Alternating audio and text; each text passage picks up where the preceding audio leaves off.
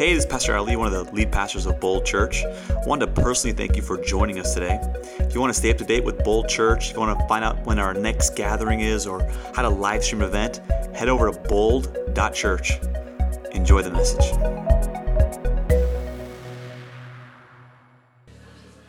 Good morning, good morning. Who's excited for church? Come on. Wow, 3 of you, awesome. I know it's hailing, so you're discouraged. If we have not met, my name is Ali, and my beautiful wife and I, we started Bold Church 5 years ago in a Hotel Valencia.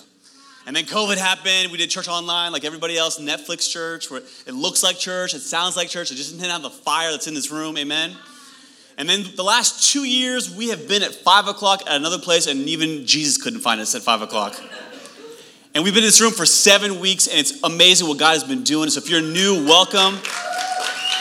Just some quick announcements. It's on your screen. In next week, every month, we allow people who are coming on a weekly basis, who want to take their next step in this church. And if you're loving what you're seeing, if what you're loving with the community that you're part of, Growth Track is your next step. Who's gone to Growth Track? Come on, make some noise. Come on. The dream team, they make the teamwork makes the dream work. And on Friday, March 24th, we're trying to now that we have our own building, we don't need to set up and tear down for 4 to 5 hours. We're trying to do these quarterly prayer nights. And this is 2 weeks before Easter. So on March 24th, mark your calendars, Friday, TGIF, come on. Grew up in the 80s, Full House, Jesus, come on. And then on April 1st, it's not April Fool's Day. What we want to do is we want to let our community know that there's a new church here. And we're going to gather on Saturday around 10 or 11 o'clock. We're going to pray for a little bit and then go hang 1,000 door hangers and let this community know there's a life-giving church here. Amen? And let me just quickly pause and tell you, there are 2 times during the year where if you invite a friend, they are more likely 9 out of 10 times to say yes. And everyone in this room, we have that one person, our friend, that we want to be in this room.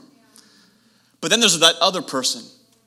Maybe a sibling or a family member. Maybe we're not really friends with them, but you and I know they need Jesus. And so we normally say, who's your one? This year we're saying, who's your 2? Because Easter's coming, man, and the tomb is empty and there's news to tell, amen? And we're having 2 services, 9 and 11, and I'm just letting you know, if you've never served in our church, it is all hands on deck. We're going to need you because Jesus is going to bring a bunch of people and they're going to find him. They're going to walk in one way, leave another. Amen?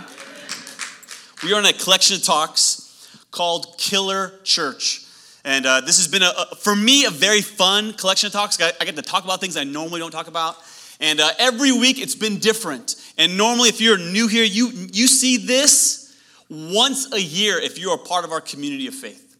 And I bring this helmet out not as a fashion statement, because I'm Bob the Builder right now, but it's more of a prophetic declaration that there are times right after the sermon, people come up to me like, oh my God, Pastor Ali, that was such a good sermon. This ain't going to be one of those days. I mean, you're laughing, thank God,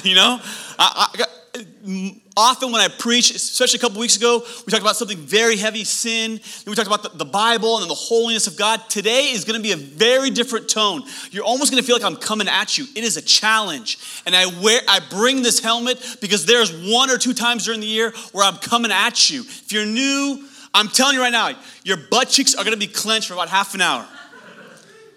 And it's a challenge because there are times hard words produce soft people. And you need this. Y'all ready? If y'all ready, I'm going to put this down here. This is Pedro the Builder, Bob the Builder for the rest of us. Luke 14. Luke 14. Now great crowds accompanied him being Jesus. And he turned and said to them, if anyone comes to me and does not hate his own father and mother and wife and children and brother and sisters, yes, even his own life, he cannot be my disciple. Whoever does not bear his own cross and come after me cannot be my disciple. For which of you, desiring to build a tower, does not first sit down and count the cost? Someone say, count the cost.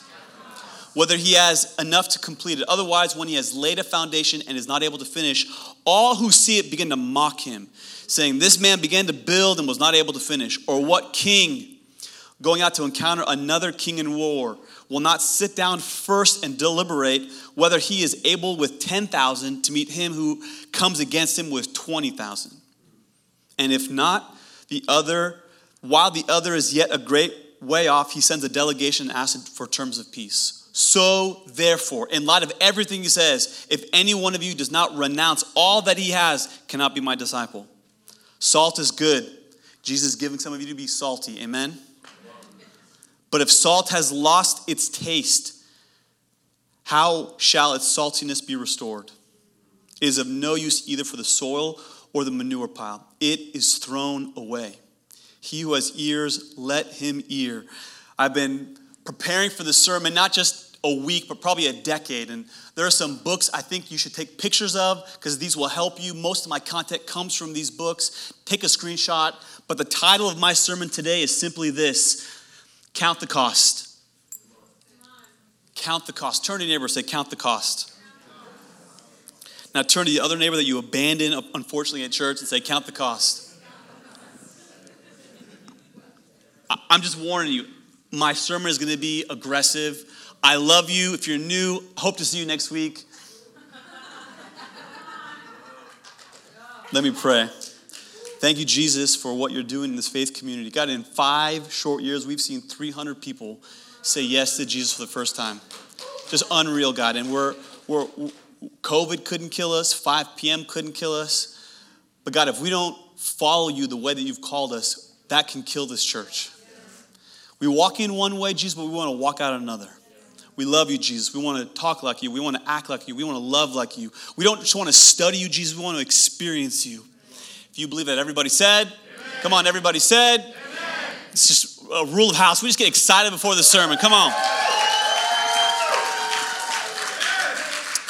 Salvation is cheap. Discipleship will cost you everything. Salvation, Jesus died for you. In discipleship, you died for Jesus. Salvation is the wedding day. It's fun. Discipleship is the marriage. Salvation is what God does for you. Discipleship is what you do with God. And too often, I'm guilty of this. Pastors preach decisions. Raise your hand and receive Jesus. And they don't preach a life of discipleship. And what ends up happening is hard times come, troubles come, calamity comes. COVID came, and I saw half my church leave. Why? Because when troubles come and you don't preach discipleship versus decisions, instead of being devoted to Jesus, you become disillusioned with Jesus. And I just got to remind you, Jesus is not a salesman. He's not trying to hide the fine print and tell you how hard it is and like, oh my gosh, you need to buy this. He's not trying to trick you. He's being very clear in this text. It is hard to follow him. Count the cost. He's also not a serviceman. He's not Burger King where you get it your way, okay? He's the King of Kings. He's going to tell us to do things that we don't want to do, but that's why he can ask us, because he's God. He's Savior, which means he's literally saving us from something we couldn't save ourselves from. Namely sin and death and hell. And for many of you who are new to Christianity, this doesn't sound like the loving God all of us hear about, right? The guy who eats rainbows and poops butterflies. Like who is this Jesus? And you have to understand, these are his words in the 3rd year of his ministry. These are the hardest, the heaviest words he uses. In year 1 of his ministry, it was follow me. And then in year 2 of his ministry, he would say, if you're my disciple, you need to do these things. You're my disciple if. And in John chapter 6, he had hundreds of disciples, hundreds of followers, and they all left him. And this is year 3 of his ministry. And his tone has changed from follow me to you're my disciple, now pick up your cross and follow me. If I can show you the progression, it's follow, you got to do these things, now it's go and die. And so often we have orthodoxy, but we don't have orthopraxy. For those who went to public school, that means you have the belief that Jesus is God, but you don't live in light of that truth. Listen, the demons know that Jesus is God. How is your life any different from them? As a Christian, as a follower of Jesus, we worship Jesus, we love Jesus, we pray to Jesus, and listen, we obey Jesus. And this Jesus in this text, he's saying one thing 4 different times. And it's going to feel very Groundhog Day-ish this morning. I'm just going to keep pounding this nail. It's going to sound repetitive, and it's because Jesus wants us to understand this. If you're a disciple of Jesus, don't quit. If you're a disciple, we're in a generation of quitters. If it gets hard, quit. If it's difficult, quit. We want the path of least resistance. I lose my patience in the drive-thru, right? I'm not even moving my legs and I'm getting annoyed. Imagine how uncomfortable it is when Jesus tells us to do something we don't want to do. If you're taking notes, you want to write this down. I learned this in seminary. My professor told me if you take notes in church, you're more likely to go to heaven. And I raised my hand and I said, whoa, whoa, whoa. Never heard this before. What are the odds? It's like 95%. So if you want to go to heaven, you might want to write this down. Point number 1, don't quit. Someone shout, don't quit. Luke chapter 11. Let me repeat these words to you. Now great crowds accompanied him, and he turned and said to them, if anyone comes to me and does not hate his own father and mother and wife and children and brothers and sisters and all the Laker fans, yes, even his own life, he cannot be my disciple. Whoever does not bear his own cross and come after me cannot be my disciple. If this is your first time at church, this is like almost offensive. Like, this is the God of love. This is the God who talks about love, who demonstrates love better than everyone. And here he is using the word hate. In my home, we're not allowed to use this word. My wife will correct me. We don't use that word. I think Jesus never met my wife before. And what is he saying? You have to understand, the Greek language is way more verbose than the English language. So, for example, there's 4 different words for the word love. There's eros, which is love between 2 lovers. There's phileo love, which is a love between brothers. Then there's agape love, which is God's love for us, which is unconditional. And every time the Bible uses these words, it simply translates it love. Love. And you miss not the meaning, its depth of meaning.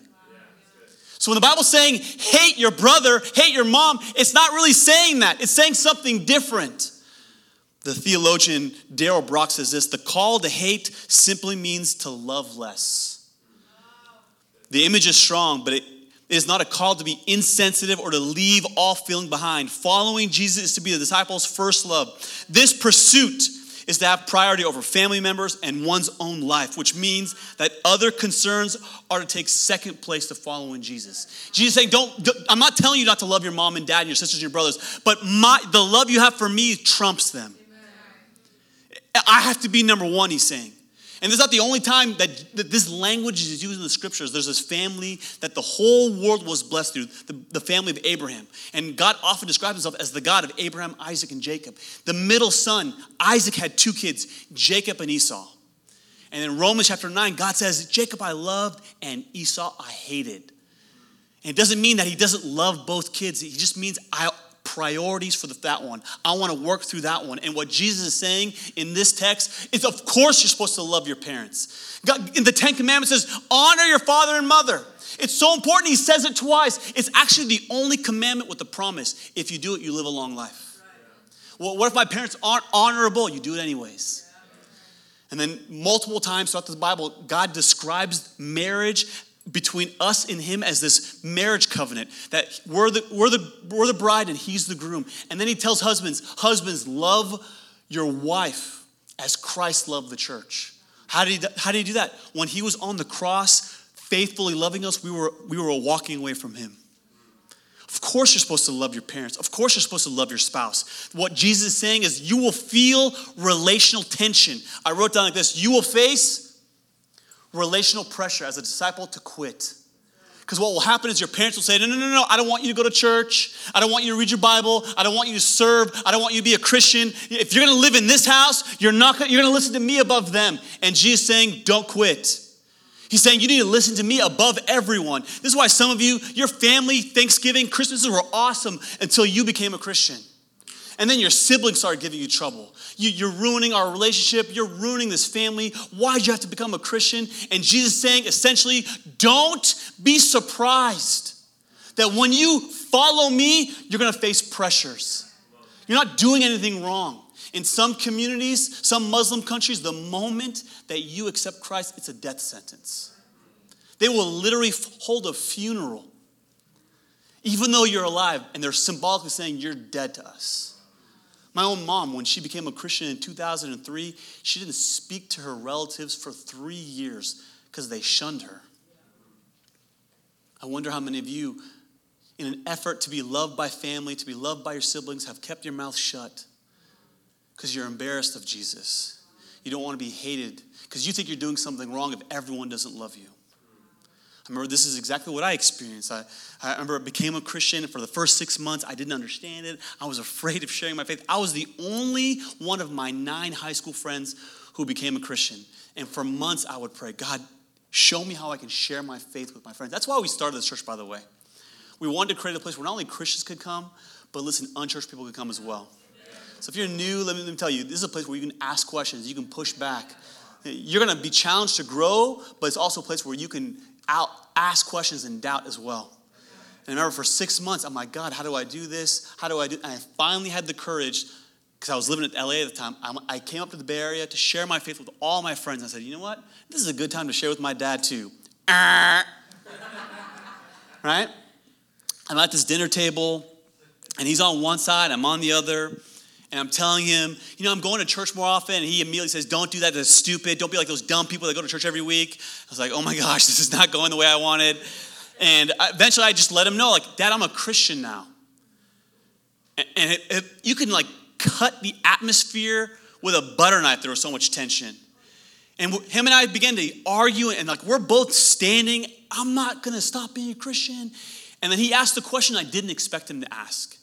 He says, please tell me you're not giving them your money. I just went silent a little bit, I said, well, I'm giving 10%. And I remember he grabbed this glass. He was having tea. And he literally slammed it on the table. And all this glass shattered in my face. And before you think I'm courageous, I was 25 at the time. I didn't live in my father's house. I wasn't under his financial provision. I don't know what would have happened if I was 15. And that's the pressure that some of you are feeling. Your family members say, how dare you follow Jesus? You're a Rodriguez. You're supposed to obey me over Jesus. And Jesus saying, no. Don't quit. Count the cost. What Jesus is saying is very similar, listen, to what cult leaders say. I want you to give your life because I gave you my life. The difference between a cult leader and Jesus is cult leaders will ask and ask and ask, and they'll give you nothing. And before Jesus asks for anything, he gives you his life. He's the only one that can ask these things. And I wrote down like this: committing to Jesus is committing yourself to the same kind of opposition that he endured. He wants you to love him above your parents. He wants you to love him above your own children. Listen, he wants you to love him above your own spouse. In our church, we're so good at reaching young couples that just had their first kid, because that's when things go crazy. And they're like, oh yeah, we're just here to like raise our kids to know Jesus. Like, no, you're about to have a divorce, right? And the kids revealed how broken the marriage is. And because women are more humble than men, they get saved first, right? Not calling anybody names out. And then there's this tension. Why are you going to church? Why are you serving there? I don't want you to raise our children with these values. If you keep going, I'm going to divorce you. And we coach every woman who's a Christ follower. I don't want to divorce you. I don't want a separation, but don't make me pick. You're not my number one anymore. The Bible says I'm supposed to pursue my number one with my number two. And don't be surprised when you face relational opposition. People say, I want to follow Jesus, until you get treated like Jesus. How do you expect to look like him if you're not treated like him? This is why Jesus says his language progresses from follow me to come and die. To follow me, to pick up your cross. And we say this cultural euphemism. Oh my gosh, my wife, I went out. Got to pick up my cross. My car's in the shop. I got to take the bus to work. I got to pick up my cross. It's like almost offensive. Right? Because literally in that culture, picking up your cross was a sign that you were on death row. They didn't have the cross where you were being executed. You would literally pick it up and put it on your shoulders. And I studied this, that crosses were not like brand new pieces of wood. You would use a cross that 10 other men had died on. So their blood, their feces, their urine would be all over it. And if you couldn't pick it up and carry it, you died on the path because the execution was your result. They didn't care if you died on the way or being crucified. You were going to die. And you would carry this cross through town and people would spit on you, they'd mock you, and they'd make fun of you. And Jesus saying, that's what's going to take to follow me. And too often we preach, just raise your hand, do what you want, go live whatever, however you want, and then one day you're going to get a plane ticket to heaven. Between your salvation and your resurrection is what's called discipleship. And in salvation, Jesus died for you. In discipleship, you died to your flesh for Jesus. And anyone can get married. It takes courage to stay married. The wedding day is easy. Staying married is hard. It's hard in our culture. We live in the convenience culture. My wife and I don't even go grocery shopping anymore. We Instacart. I don't go to Target anymore. I get 2-day shipping. Right? Amazon Prime makes the apple a day keeps the doctor away. Amazon Prime keeps me from getting COVID from other people. And I'm honest, like, when I go to a restaurant and I want medium, if they cook my steak well done, I'm like, excuse me, I need to talk to the manager. What is this? Right? We have this attitude. We're critics. If we don't like something, we write a Yelp review. And that mentality where I'm a critic, I'm a consumer, comes into the church. And instead of asking, what can I do to build this church? I ask, what can this do to serve me? Why isn't he preaching the sermons I like? Why aren't we singing the songs that I like to hear? Because nobody cares, bro.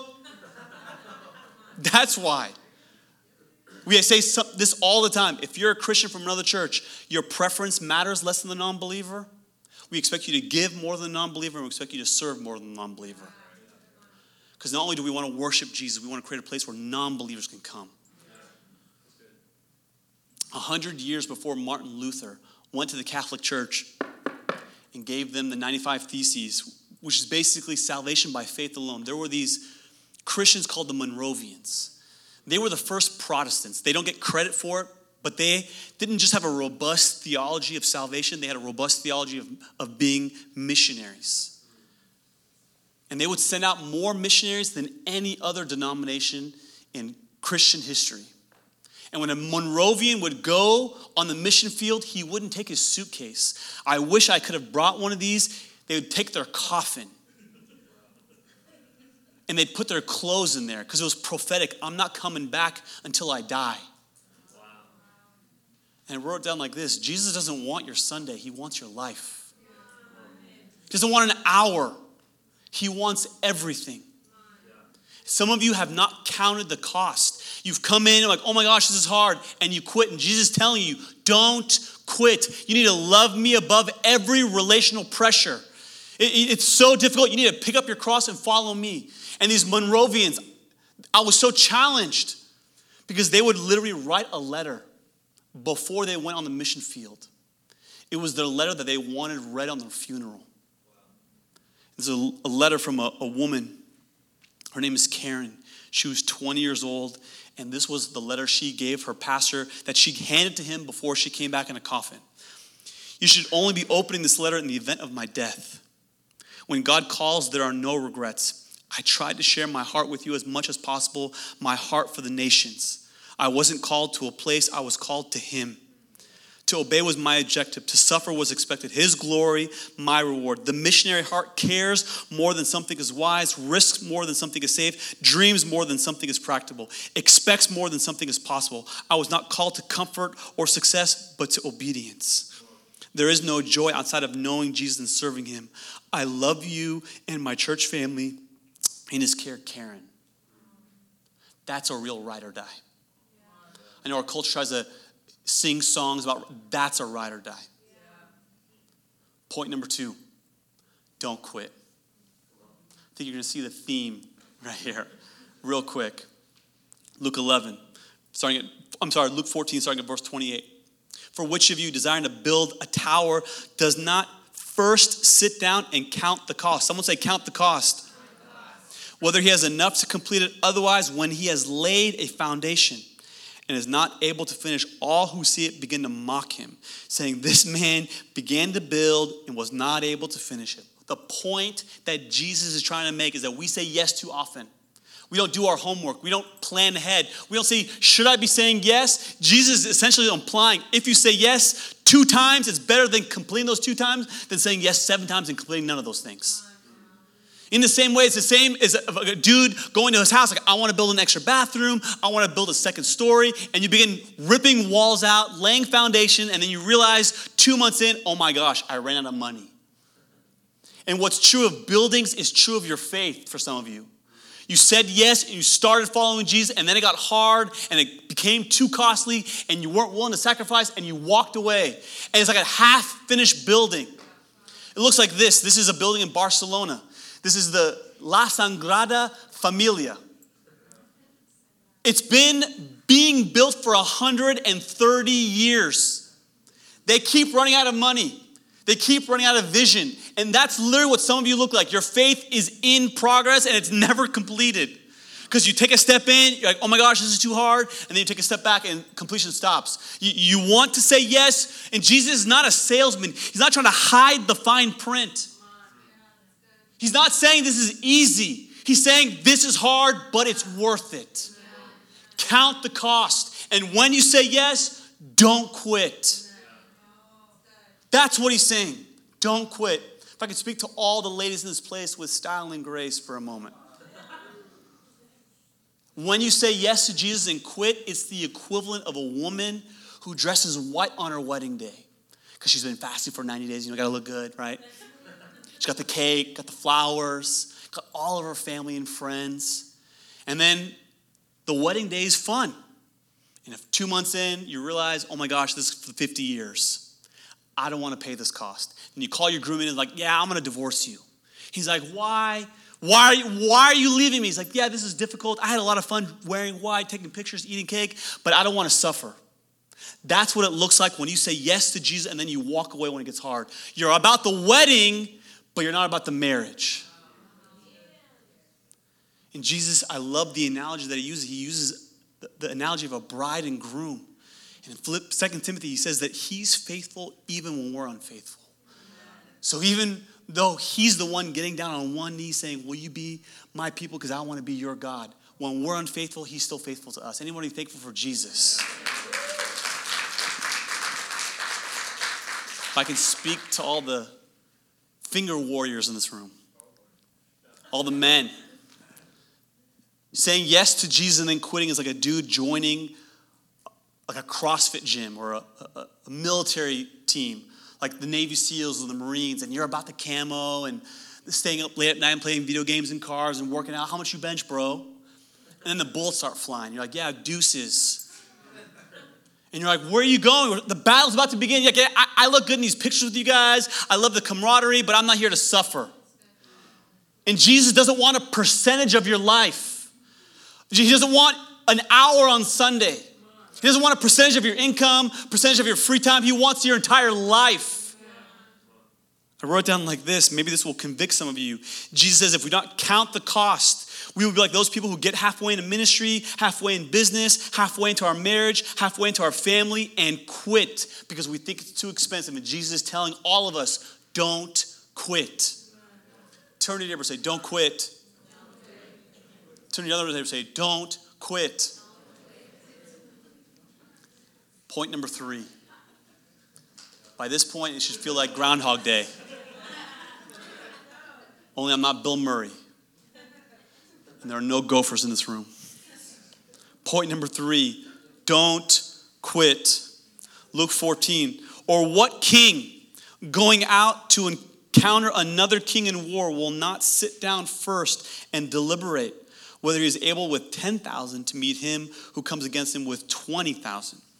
And if not, while the other is yet a great way off, he sends a delegation and asks for terms of peace. So therefore, if any one of you does not renounce all that he has, he cannot be my disciple. What's going on here? What's the analogy he's using? This king gets angry, gets filled with pride. He goes, we're going to war. Calls all of his generals. How are we going to win? They're like, we're going to forfeit.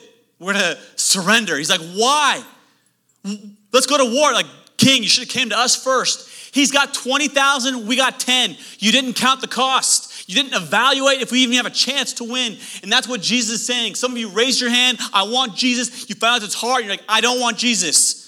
You join the dream team, it gets hard, you want to quit. You go from church to church, you never commit because you want the path of least resistance.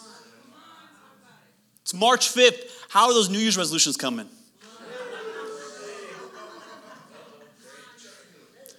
What Jesus is trying to say, disciples, don't quit. The root word for disciples, the same root word for discipline. I wrote down like this, a disciple of Jesus is disciplined. Getting married is easy, staying married is hard. Getting saved is easy, being sanctified is hard. Making babies is fun, raising them is hard work.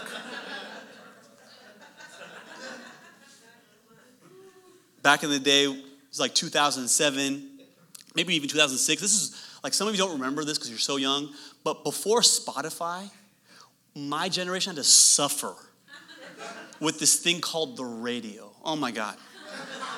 Like if you didn't like a song, you couldn't skip ahead.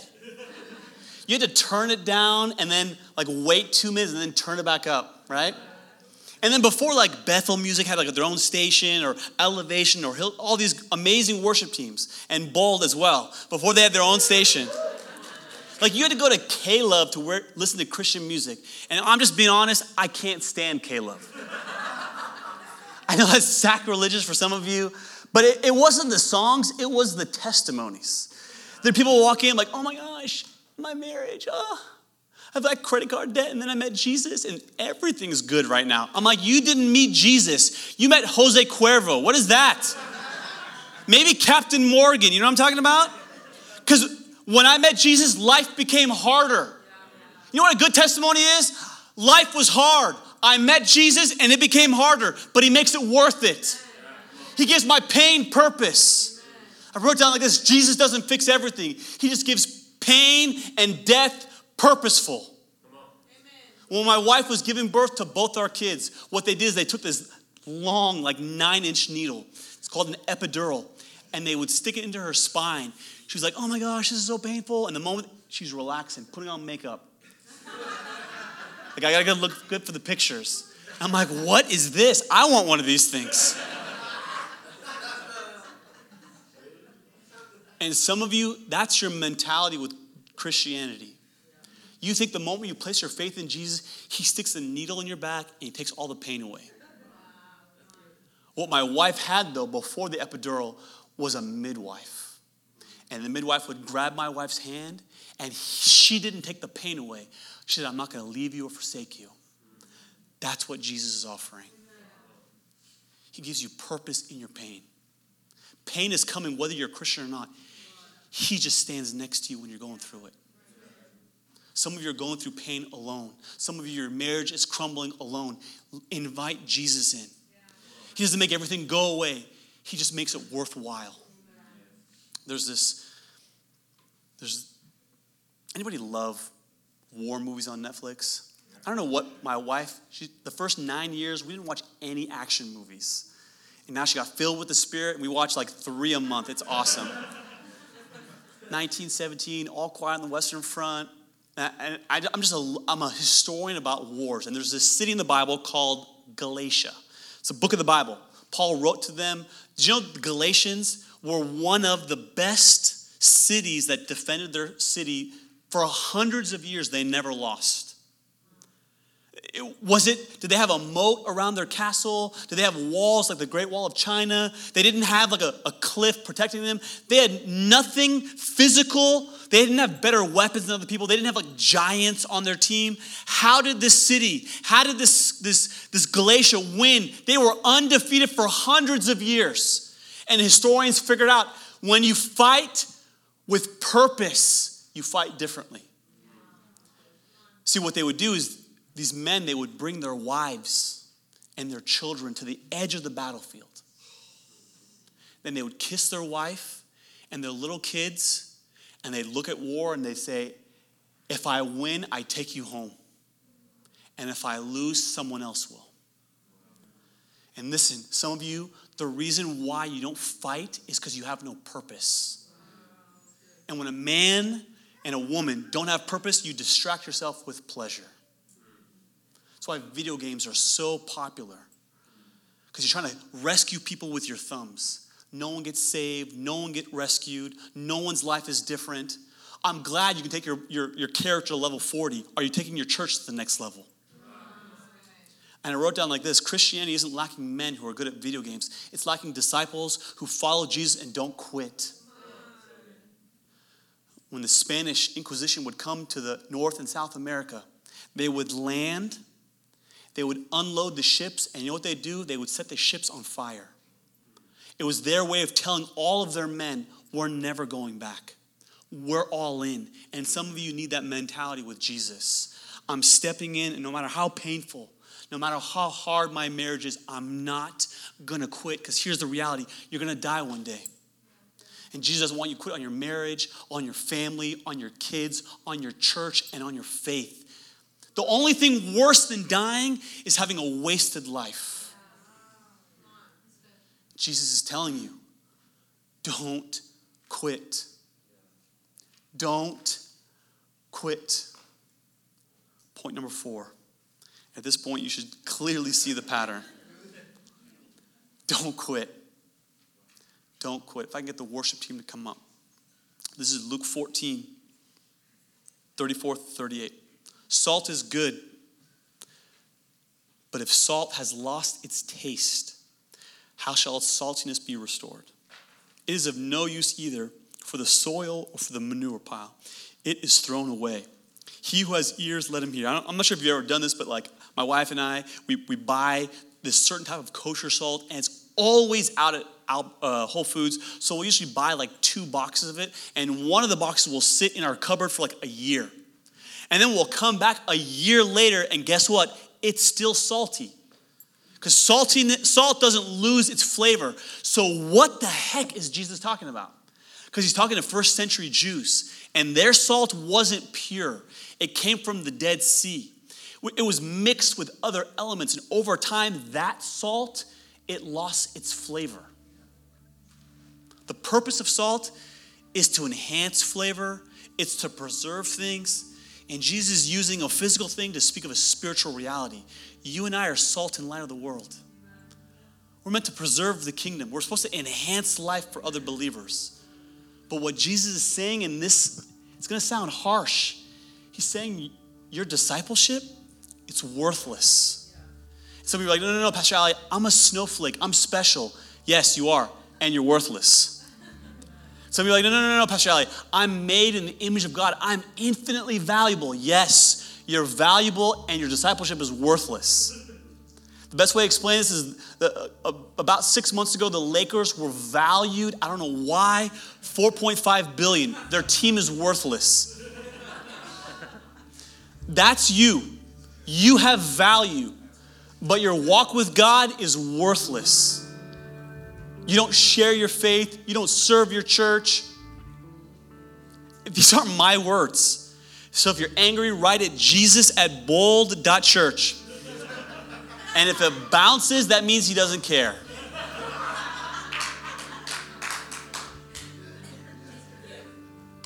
My question is, how does your faith look like? Who are you serving? Who are you giving to? Are you just studying Jesus, or are you truly following him? Are you one of those people that just loves to read and read and read, but then you obey very little? I love that when Satan came to Jesus and to Adam, he quoted scripture. He knows the Bible better than you. The difference between you and me is that we obey, and he never does. And Jesus is saying it's not enough to know. You can't just have orthodoxy. You have to have orthopraxy. If you're my disciple, don't quit. Some of you in this room, you're new to Christianity. You're like, this is crazy. I can tell you, think how crazy it is that this God-man would make these requests, and yet he has 1 billion followers because he's worth it. He doesn't take pain away. He gives it purpose. Tears may come in the evening, but joy comes in the morning. He doesn't change your circumstance. He changes your perspective. Some of you, you may walk out of this room and your marriage is the same, your boss is the same, your bank account is the same. But when you walk out with Jesus, everything is different. Jesus is saying, if you invite me into your life, you can go through hell. There's a man by the name of James Clear. He wrote a book called Atomic Habits. He says one of the most effective things you can do to build better habits, whether they're spiritual or not, watch this, is to join a community where your desired behavior is their normal behavior. If you want to follow Jesus with all your heart and not quit, guess what you need? A community that doesn't quit. Can I tell you, you know what's going to kill this church? It wasn't COVID. We did church online for 60 weeks. Didn't kill us. You know what also not going to kill this church? 5 p.m. We would do church in a room that was 95 degrees. We didn't need to preach on hell. We had you experience it. Half the room was fanning because they were melting away. About to meet Jesus in 5 minutes. None of those things killed this church. But you know what will kill this church? Consumeristic Christians. Christians who know the truth but don't want to obey it. Who want the wedding day but not the marriage. Who want salvation but not discipleship. Who want all the benefits but don't want to pay the price. And so few of us give so little to the one who gave so much. I'm going to read you a letter from a man in Zimbabwe. His entire tribe had a different faith, and this one man became a Christian. And when the elders of that tribe found out, they came to him and said, if you don't renounce Christianity, we're going to kill you in the morning. And that night, this man who was guarded in his hut had to ponder what Jesus meant to him. He'd only been a Christian for a few days. And he wrote this letter that's been made famous in a lot of books. It's called The Fellowship of the Unashamed. And I want to read it to you. He wrote this letter the night before they killed him. I'm part of the Fellowship of the Unashamed. I have Holy Spirit power. The die has been cast. I have stepped over the line. The decision has been made. I'm a disciple of his. I won't look back, let up, slow down, back away, or be still.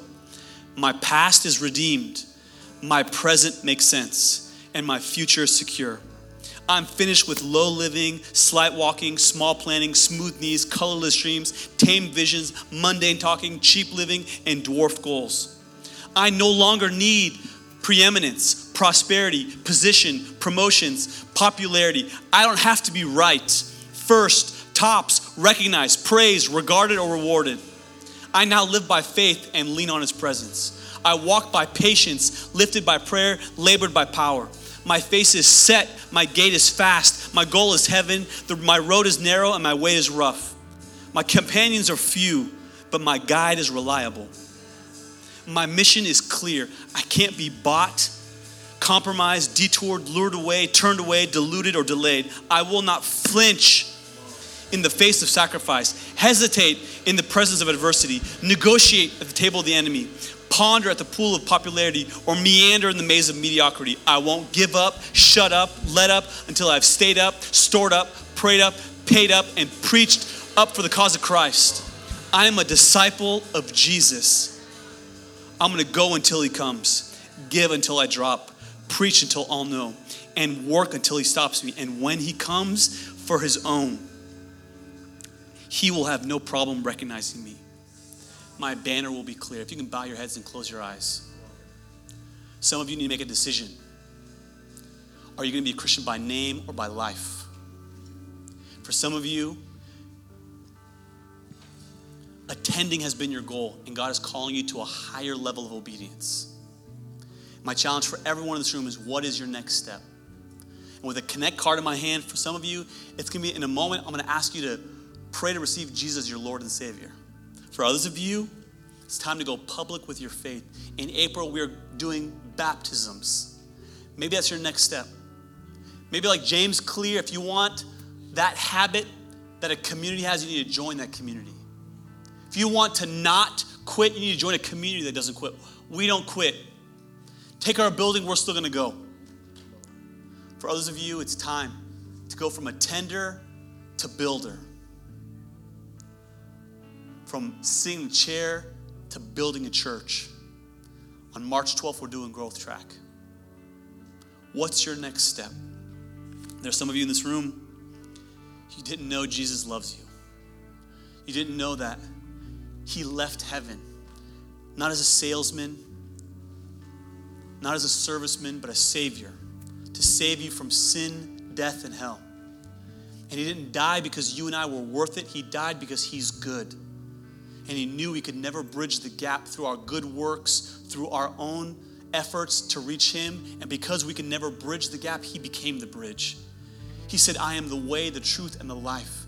And he came to die on a cross as a substitute for our sins. And the work of a Christian begins simply with faith. I believe. And then he calls all who believe to follow. For some of you in this room, you've never placed your faith in Jesus. And I would love to pray that prayer with you, with every eye closed and every head bowed. If that's you this morning, and you want to start a relationship with the living God. He loves you. He loves you. He loves you with an everlasting love. On the count of 3, I want you to just shoot your hand up if that's you. 1, you're not saying yes to me. You're not saying yes to this church. You're saying yes to Jesus, the living God. He can make these extravagant demands because he gave it all for you. He died for you, proving his love for you. While we were yet sinners, Christ died for us. 1, 2, 3. If that's you, just shoot your hand up. Amen. Amen. Just say this prayer, all of you out loud. Thank you, Jesus, for leaving heaven for me, for dying on a cross for me. I confess my sin. I repent. I turn from my ways and I follow you. As much as I understand, I want to follow you all the days of my life. Give me a community so that I don't quit. I don't understand it, but I believe you're worth it. In Jesus' name, everybody said, come on, Amen. Can we give it for the hands that went up? Come on. Come on. If you can stand, we're going to sing some songs. I want to challenge some of the disciples in the room. If you're new to our church, this call and the challenge is not for you, but this is for those who call Bold Church your home. It's what's called a giving ladder. And you have to self-identify where you're at. If you are a disciple of Jesus, you are a follower of Christ, and you have never given, Jesus would challenge you, take that first step of obedience. And he's challenged you, tip him. Yes, we celebrate baby steps in this church. Maybe your next step, if you have tipped, is step 2, consistent giver. Every time you come, you tip Jesus. And watch what it does to your heart as you begin to obey him more and more. The step number 3 is intentional giver. You've chosen that amount before you walked in the room, not, I got a 5 and a 1. I got 5 on. No, I'm just kidding. You've made that choice. I'm going to give Jesus this every month. Step 4 is threshold giving. It's what the Bible calls the tithe. It's what my dad, when he heard, he threw that glass in my face because he knew the amount was large. This is the floor for giving for Christians, but it doesn't end there. Some of you who have given generously, it's the 5th and final step to grow in obedience. It's called the tithe and offering. It's what you give above the tithe. It's what you give above and beyond. It's spirit-led giving, actually. That you have been obedient, but the Spirit of God will say, I want you to give more. And as you obey him, as you follow him, you're going to be led by your Spirit. So let me just bow your heads and close your eyes. Let me pray. Thank you, Jesus, that every perfect gift is from above. God, we don't want to just follow you with our lips. We want to follow you with our life. And God, your lordship isn't just in the songs that we sing or our attendance on Sunday, God. It needs to show up in our wallet.